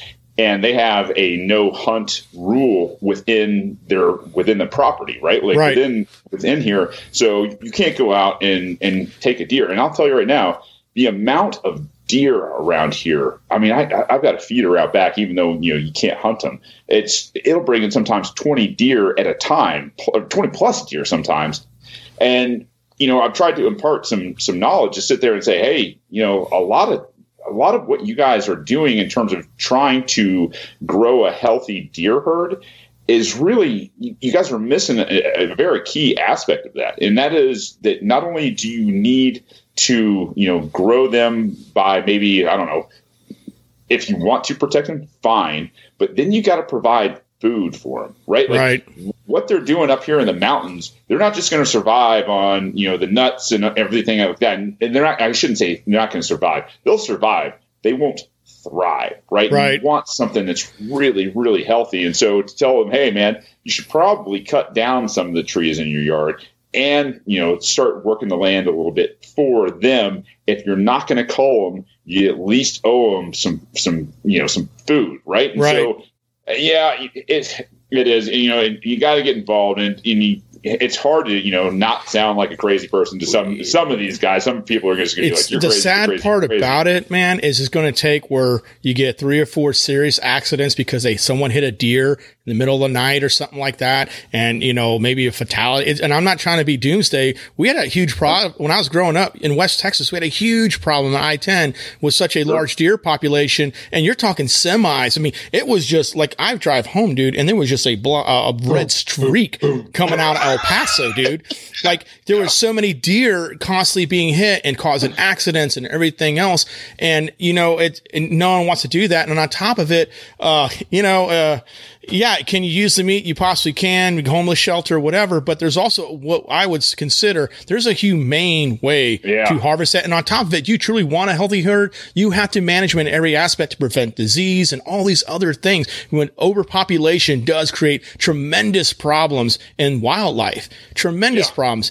And people will throw all these imaginary things but not think about it. Well, we can relocate them. We can do this. Who's going to pay for that? Who's going to do this? On top of it, there are probably people within your community, at least in your county, that could benefit from those harvests. They're like on Fort Bragg, they have a great thing. If you harvest a deer and you're like, yeah, I really don't need the meat. Maybe you just want the trophy and maybe you just want the back straps.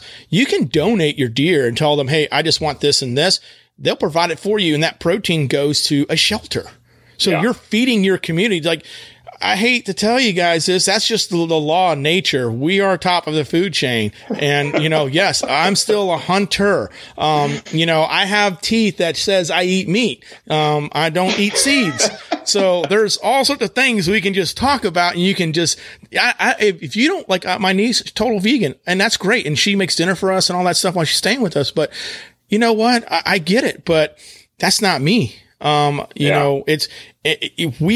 reason we exist today is because someone decided to say, you know what? I'm going to kill that thing. I'm going to eat it and see what happens. And they're like, dude, this is great. This was a good hunter. Yes.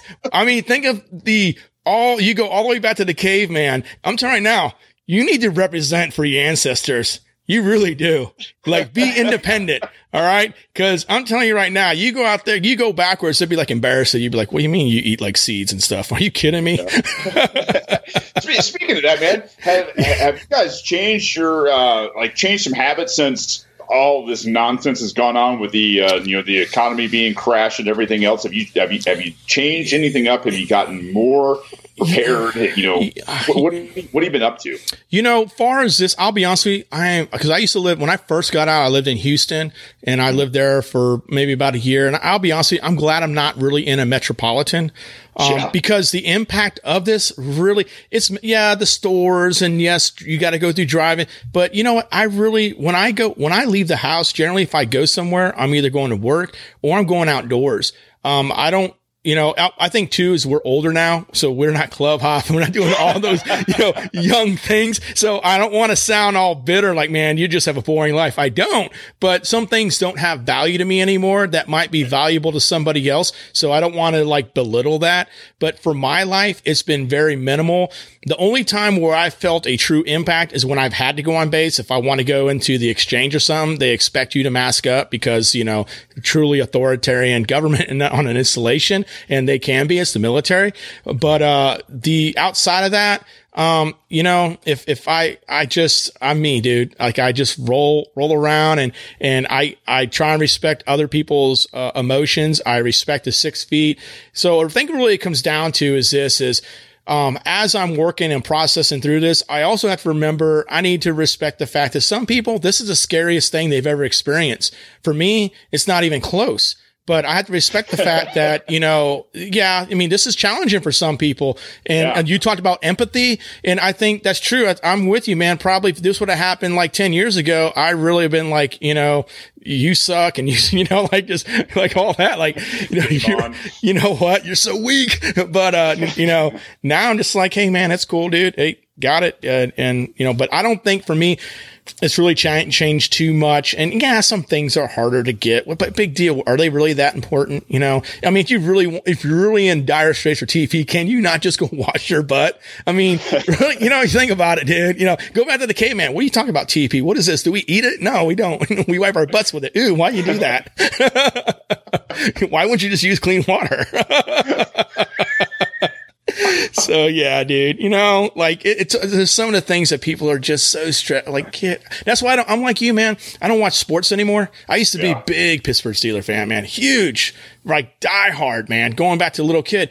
But after all that whole knee thing and all that, and whatever. That part was what it came to me. The reality was this: how is this benefiting me? How does sitting here doing fantasy football, watching football 3 times a week, and you're talking about 2, 3, 4, 5 hours, man, right? Sure. Right. And I'm thinking, how is this benefiting me? I mean, I finished, I finished my degree program and, deployed all sorts of stuff. Right. And I just think of how much of a commitment I made with that. Now I'm sitting here on the couch wasting my time watching someone toss a ball around and getting excited. This isn't exciting. You know what? There's nothing involved in here that is making me better. So why am I even partaking? Why am I giving out my most valuable commodity, time to that? Right? I love it, man. I love this. Man, yes, I'll tell you right now. There was a lot of time. Like when I had some back issues afterwards, and got laid up until I found like yoga and lost some weight and all that fun stuff. It all compounded and nasty. And you're sitting there, even when you're sitting there, kind of feeling almost sorry for yourself sometimes. Like I was playing, some Xbox game or something, and you just kind of dawn on like, man, is this what you want you to be remembered for? Like sitting around and right. A game or watching, somebody else, go out there and make millions, or do you want to do something, man? And I'm going to piss off a lot of people when I say this. I know I am, but I'll tell you right now, our buddy Jason Stapleton, when he started going out and with his podcast, especially in the beginning, man, and I heard, I don't know, I think it was our buddy Billy Watts, man, who said, hey, have you heard of this guy, Jason Stapleton? And I was like, no. And so I tuned in and he's like, yeah, man, he's another recon Marine and he's out there on the mic and he's got some really fascinating things to say. And so I listened and I was like, dude, if this guy can do this, then what the hell am I doing? He was one of my students, man. Yeah. You had him in ARS and yeah. So for those of you guys that don't speak the language, amphibious reconnaissance course or school, and for this community, for me as a younger guy to see another guy doing that, I was like, man, what do I need to become an expert in to where I can take charge and do something with my life? And I think, we're coming up on a little, about an hour, I guess. And, like I said, it's our podcast, so we don't give a damn. Yeah, that's right, man. What's up? So to have some inspiration. And I don't know, if you're out there, you're a vet, or even if you're not a vet and you're listening to this going, I need to take charge of my life. I need to do something. You don't have to become a podcaster. You just, whatever it is, find a passion, become an expert, and start dedicating your life to it. Now, don't let it rule your life, but it's one of those things where when you start to take charge and you start to see a vision of where you can go and what you can do, it'll change over the course of time, but you're going to work out some things. You're going to find a whole bunch of ways not to do things, and you're going to find some things that really, really work. And that tool set where at first, whether it's editing a show or putting together a show, finding the equipment, that stuff is going to become second nature. And you're going to start getting things that are second nature for you, like all the time, like a new way to do something that's now one of your main assets. And those assets grow over time. Your ability to communicate will grow over time. Your influence will grow over time. And I'll tell you right now, like, that has been one of the coolest things in doing all this, whether it's running for office or running a podcast, is the ability to help other people, just get out of their own way and find some passion and that genius that we need, man. Right on, man. Right on. And you had it. You just got to jump in. And as far as and I didn't share this, and I should have. One of the biggest motivators for me to start the podcast, I used to every now and then, like the Jeep Talk Show, they're pretty big. They're like the biggest Jeep Talk podcast. And I was kind of like their Jay Leno. So when they couldn't, like a guest bail or something, they call me up. Hey man, you want to get on the show tonight? I'm like, yeah, sure, whatever, right? So I would go on their show. And then, so I was on one time, and the guy that came on as another guest, host, both obviously the main host and this guy had a podcast, and Tony, the main host, was like, yeah, Brian, you don't have a podcast. For my show number 1, that was the intro. Brian, you don't have a podcast. Cause I was like, you know what? Why don't I?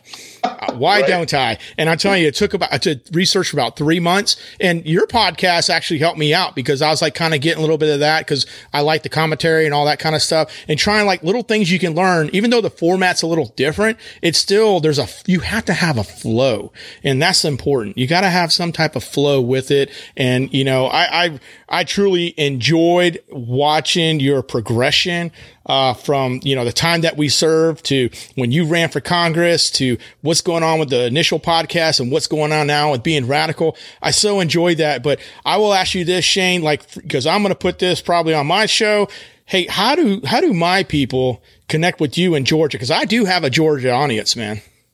Yeah. So anybody can find me out there. You can email me at Shane@radical.pod.com. You can go to Facebook. It's Shane Hazel GA. If you want to find my campaign site, which I'm really kind of running everything from Radical into there because of the split with the rebellion and everything else. What you can find in terms of hundreds and hundreds of hours of the Rebellion podcast, which is my old podcast. You can find that on YouTube and every, platform that's out there. And then Radical, same thing. You can find it on YouTube under Shane Hazel. And I believe you can find it on pretty much everything now in terms of podcast apps. But, like Brian, I really appreciate you sitting down and doing this and helping me get the word out there. Like I said, I'm running for Senate. You can find me at ShaneHazel.com there. Right, man. I need a belly button, man. I need one belly button where somebody can go and find all this kind of stuff. I'll put all the show notes and stuff. Man, I'm a chatterbox, and I'll point. And I have some great people I know in Georgia push that way. And before we take off, man, I have a good connection in Georgia that I met through that Enduring Gratitude. We were both in the same group as hunters in the first year. We came back as volunteers the second year, and he actually going to, I think, Georgia Tech, I want to say, but he has a connection with some property down there, and maybe we can get on a hunt sometime, man.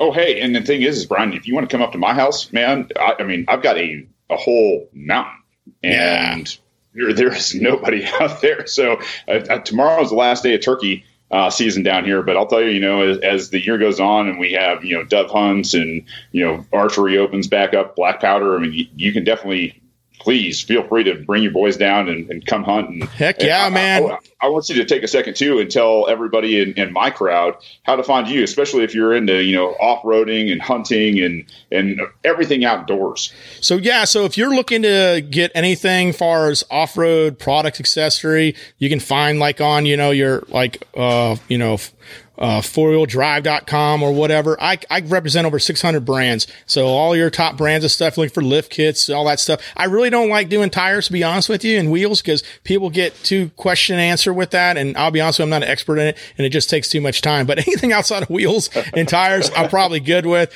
And you can just hit me up at Route16, ROTONESIX @gmail.com. And just let me know if you can send me a link to wherever it is, and I'll look at it and get you a quote. And I don't have Black Friday because I try and get you best price I possibly can get you every day of the year. And then far as the podcast, we cover hunting, fishing, overlanding, general venturing. If you just want to listen or you want to be on the show, you have something that you want to share, maybe some techniques, maybe a great hunt, maybe a great adventure, or just hell, you could maybe tell us that lying fishing story, whatever. We'll enjoy your company. You can just go to Route 16 Grind, and that is, ROTONESIX. And it's the grind, and you can go on the website and you'll find all that stuff out there. Everything is connected to Route16.com. And hey, man, I appreciate doing this with you. We're going to do it again. I had so much fun. I want to do this more often. Sure. Yeah. We haven't shut up for about an hour. I know, man. I got to go eat dinner. I got like the eye from mama. Right on. Well, Brian, brother, I love you, man. And I wish you the best. Super proud of you. And likewise. Thanks for coming on, man. Absolutely, brother. Thank you. All right. Take care.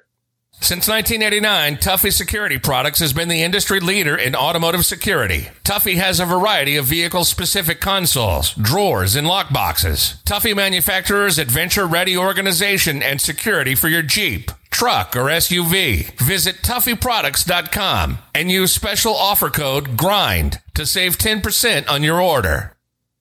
The Cup of Joe segment is brought to you by C-State Coffee. Have you ever actually drank good coffee? Stop wasting your money on old, stale coffee from the store and make the switch to C-State Coffee.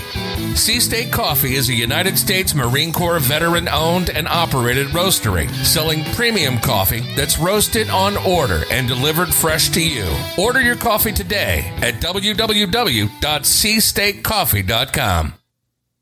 Hey folks, welcome back to the Cup of Joe, where Ethan finally gets the bubble out of his throat. Oh man, yeah, I was trying to choke down some of those inserts there, and I'm like, I know I sound like I have a little bubble in the back of my throat, but I couldn't just clear it to get it out. Oh, well. Anyway, side note, Brian's also a clown. While I'm trying to talk about, using fans to close the distance on your turkeys, my phone rings, completely averts my attention, probably makes me stumble on my words. And I see that, this guy is sending me a picture of his bird fan.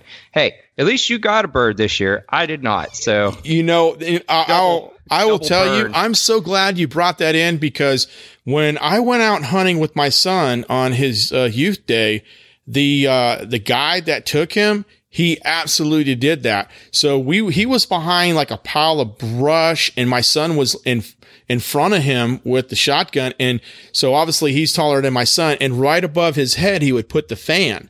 He actually had a fan, and he was walking with, he said, "Hey, just walk slow." And man, he was trying to guide these turkey into them, and they just wouldn't budge from this area in the field they were in. But I did see that technique, him use that technique. So, and this dude actually wrote a book on turkey hunting. I have to get his name and stuff. I can't remember, it's Matt or Matthew, something like that. But yeah, so people use it, and I think there's some good stuff. You know what? The summary, I think, always comes back to what you hit on very hard, and I mentioned too, is it really comes down to scouting. You got to know that area. Not all turkey are alike. Not all areas are alike. And you definitely got, if you put the time in scouting, I think you're going to have success. And I really believe in that. And to me, that's really it. You got to figure that out. It takes time, and yeah, you might get lucky. You go out there. I mean, it happens, but you got to put time in scouting. I'm going to go down a quick little rabbit hole here, but now that I think about it, I've saw both funny and serious videos of like the moose hunters up in Alaska and such that will use smaller kind of bull antlers, and they'll rub those things off of trees, and they'll break brush. And I've actually saw moose charge, hunters and guides before. And then I think about that, and I'm like, there's that aspect of it. Turkey hunting, that's great. You can maybe close the distance. They think a strutting tom's coming towards them. They're confused. But then I think, I'm like, well, dang, if I'd put antlers on my head, especially in like a PA gun season, and try to stalk a deer for fear of getting shot. No. I'm like, that's a double-edged sword, but it's definitely a tactic. Yeah, I don't do that. I'm not, absolutely don't do that. Did you think about that though? I mean, think about public game land hunting and like the safety of it. I mean, hey, I don't know if the risk is worth the reward. I mean, I personally, I have those ones that they're in a bag, and you can kind of roll the bag, and it sounds like antlers and stuff. But I would never have antlers. It just, to me, for public land, and until I really know the area very well, which out here I'm still learning. I'm just getting back in my game, so. Yeah, I wouldn't want to bring some type of identifier like that. I can just see it now. Man gets shot trying to stalk deer with antlers. It's Ethan's fault. He said something on a podcast. Yeah. So anyway, guys, I had a blast. I have a blast every time we record, but I think this was a great show. Brian, you seemed like you had a great time. I think it was good. You got to catch up with Shane. Definitely brought a lot of awesome content. I'm glad we could share that on the show. That was just great. We're going to do it again. I'll probably want to bring him on our podcast to talk about some things directly with both of us as it gets closer to the election time. And I'll tell you what, his knowledge of the Constitution, if you really want to meet a Constitution scholar, man, that's him. I mean, he cites things right off, but he knows it, man. Very impressive. And again, this is a logical guy. And he brings his emotion too. So he's not just a guy spouting off. His true heart is in this. So if you all are in Georgia, go check him out. ShaneHazel.com. Go follow him. He's all over the place. He's done some great things, and, give him the opportunity to really help, lead this country. There are people that talk, and this person's a doer, and I stand behind him. If I was in Georgia, I would absolutely vote for him. Real quickly, I want to go ahead and pivot, and I need to give a shout out to Gamehide, man. So you remember a few weeks back, I had hey man, has this ever happened to any of y'all? My Gamehide, gloves, those, tick away gloves were just disintegrating essentially. And they've only been on a few hunts. I had them less than a year, and Gamehide actually saw that post, and they're like, hey, hit us up. Let's say I hit them up on Tuesday, Friday, I had new gloves in my house. I mean, that's how quick that turnaround was. I was so impressed by that. And I will tell you, they're a good brand. There were a couple people that were like, oh man, they look cheap, all that stuff. Hey man, I always like to give a brand an opportunity, because you know what? I understand, man. Things happen, whatever. I'm a business guy, so I get it. Well, they sent me, they're like, yep, we had a bad batch. Let us send you some new gloves, and I replaced them without question. I didn't have to send them back and then wait. And nope, they just sent me a new pair, and I put a post out there. But hey, Gamehide, thank you so much. You guys are awesome. I got a lot of your stuff, and I'll continue to invest in that. Maybe we can get them on the podcast, dude. What do you think? That'd be awesome. And I mean, thanks for following up. I mean, I knew because we talked offline, but that first post, I saw it, and I always kind of respond to your stuff right away, but I saw them, I'm not familiar with the brand. I have not field tested them. I kind of want to now, because I haven't had one tick on me, dude. And out here in North Carolina, yeah, dude, it's something you gotta be concerned about. It's just ticks, chiggers, all the insectous wildlife that can attack any type of any part of your body that's exposed, especially when you're crawling around, the woods. But just how highly I want to give praise for their customer service, and that's what I said as I responded. I'm like, send them back, and because I just was being funny, but I was anxious to see what action was taken. Oh yeah, I wasn't referring to yours. There was just a couple other people, like just the whole, they're just going to go way south into negativity. No, I get it, because personal things, I'm loyal to some of my brands because they've taken care of me like that. Yeah. But there's a lot of brands out there that I could easily see just that they're big enough that they're like, what's one customer that we can't make happy, or their customer service or marketing department doesn't take care of you. So super excited to hear that, they essentially just, and I think you said they might have just even had a bad batch. Put it on them. Mm-hmm. Here's our new ones. Glad you're a loyal Gamehide customer. So that's awesome to hear.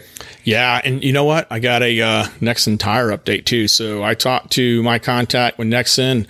Hopefully in a few weeks, you're going to see some new tires on route, and we're going to have Nexen Tire come on and do an interview, and we might have some things in store coming from them for our listeners and followers of our social media. And Patreons, you're going to get first dibs on a lot of these things, with the aspect of we're probably going to start doing some giveaways.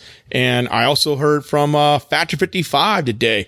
We're going to bring them on hopefully next podcast, do an interview with Justin from Factor 55, and he's going to have probably some gift certificate to give away or something. Who doesn't want a gift certificate from Fat 55? I know not too many people would turn something like that down. And we're gonna be starting to do some things, man. Patreons, you're automatic. You guys are a Patreon. If you're not a Patreon, you need to be one. $1 a month, that helps the show. It helps produce this show, helps do all the things, the equipment, all the things that go behind. This does not happen automatically. And it helps actually market the show, help, us gain more listeners. And we appreciate all our followers out there, but we would love to grow, because we want to continue to grow this audience. We want to continue to grow our education, our message, and help recruit, people for the outdoors environment and get them off those couches. So Patreons, you guys are going to get automatic entries in a lot of things. We're going to be doing giveaways, but other ways you're going to be entered, or if you follow us, you're going to be entered. If you make comments, hey, guess what? If you leave us a review on Stitcher, Apple Podcasts, or YouTube, you're going to be entered. And guess what? We're not just talking about these couple brands. We got stuff from Vortex, Yep. We got stuff from RCBS. You know, who doesn't want a cool reloader? You know what I'm saying? A quick grip. And we got some other things coming up your way. So I'm telling you guys, the summer, we're going to be doing a kickoff. We're not going to let COVID hold us down. We're still going to be doing some cool things. You need to follow us. You need to subscribe to us. You need to leave us some reviews. We need more reviews, guys. We really want to see it. We love those 5-star reviews. We want your comments. But we need you to go ahead and send the message out there for other people to follow the Route 16 grind. And, you know, just recently we put out the, hashtag Corona Hair Don't Care post, right? That was just recently, right, Ethan? That's right. Yeah, man. Hey, check it out. We've had a couple of people respond and we absolutely appreciate that. But not one of those people have hashtag Route 16 grind. So technically we can't do the swag giveaway until we start seeing that. So we're going to keep that open for probably another couple of weeks and see what happens. But hey, man, Corona Hair Don't Care hashtag. Send us your picture, your image with all your crazy hair, your roots, whatever you got going on. I know people are probably starting to get haircuts now. I just got mine yesterday, right on. So it could be an older picture, whatever, but you know, just join in the fun, you know, hashtag Corona Hair Don't Care, hashtag Route 16 grind. Let us see it. Put it on Instagram, Facebook, whatever. And, you know, sometime we're going to announce a winner here on the podcast and we're going to send you a cool Route 16 grind, swag pack and stuff. We're going to throw some other things in there from some cool brands as well. That's right, Brian. And just to touch back on some of those, I'm going to be having some giveaways too from my side of things. I definitely have some, you know, field tested gear reviewed archery equipment. I have some stuff my sponsors have sent me. So if you guys have something in mind that you want me to try to make happen, please leave a review, send us an email, make a comment. Let me know what you guys might like from the outdoor hunting world. Maybe I can get some camo from one of my outdoor sponsors, something like that. I think you guys might like. But open to suggestions, leave a review, let me know. And we've got a lot of stuff coming down the pipe this summer. And Corona Hair Don't Care. I've seen it all over. People are, I think people are kind of saddened that there's no, barbershops are starting to open up, hair salons, some nail things. So I think there's definitely going to be a purge here of all the Corona hair, but it went strong for a couple months. You know, these giveaways, it's not one of those things that, hey, yes, we want you to tag your friends. We're going to definitely ask for some of that. But I'm telling you right now, we're going to ask for an action item. So an action item being like with this, Corona Hair Don't Care one that we talked about making sure you hashtag Route 16 grind. We're going to have an action item in there. If you do the action item, you're going to get bonus entries too. We're going to make this fun. It's just not going to be like, hey, you to do what everybody else does. We're going to make it fun because we want to make it fun for our followers too. We want you to enjoy this. So we got a pretty good idea for, the first giveaway. It's going to probably be with Factor 55. And, man, you guys are going to, it's something that we can all enjoy and you have an opportunity to do it. Be creative, make it fun. Let's be positive and let's help promote this show too. Thank you all for joining us. Remember, if you have an idea or maybe you'd like to contribute to one of our segments, all you have to do is go to route16.com and select contact and let us know your idea.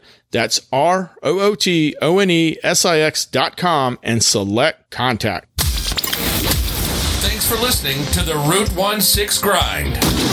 We want to thank our amazing sponsors, Warren Industries, Tuffy Security Products, Sea State Coffee, and Route 16 Off-Road for their support. Follow us on Instagram, Facebook, Twitter, Pinterest, and more. Just look for Route 16. That's ROOTONESIX. Or just go to route16.com. Until next week, plan smart, be safe, and as always, be prepared. I like free stuff. Me too. Yeah!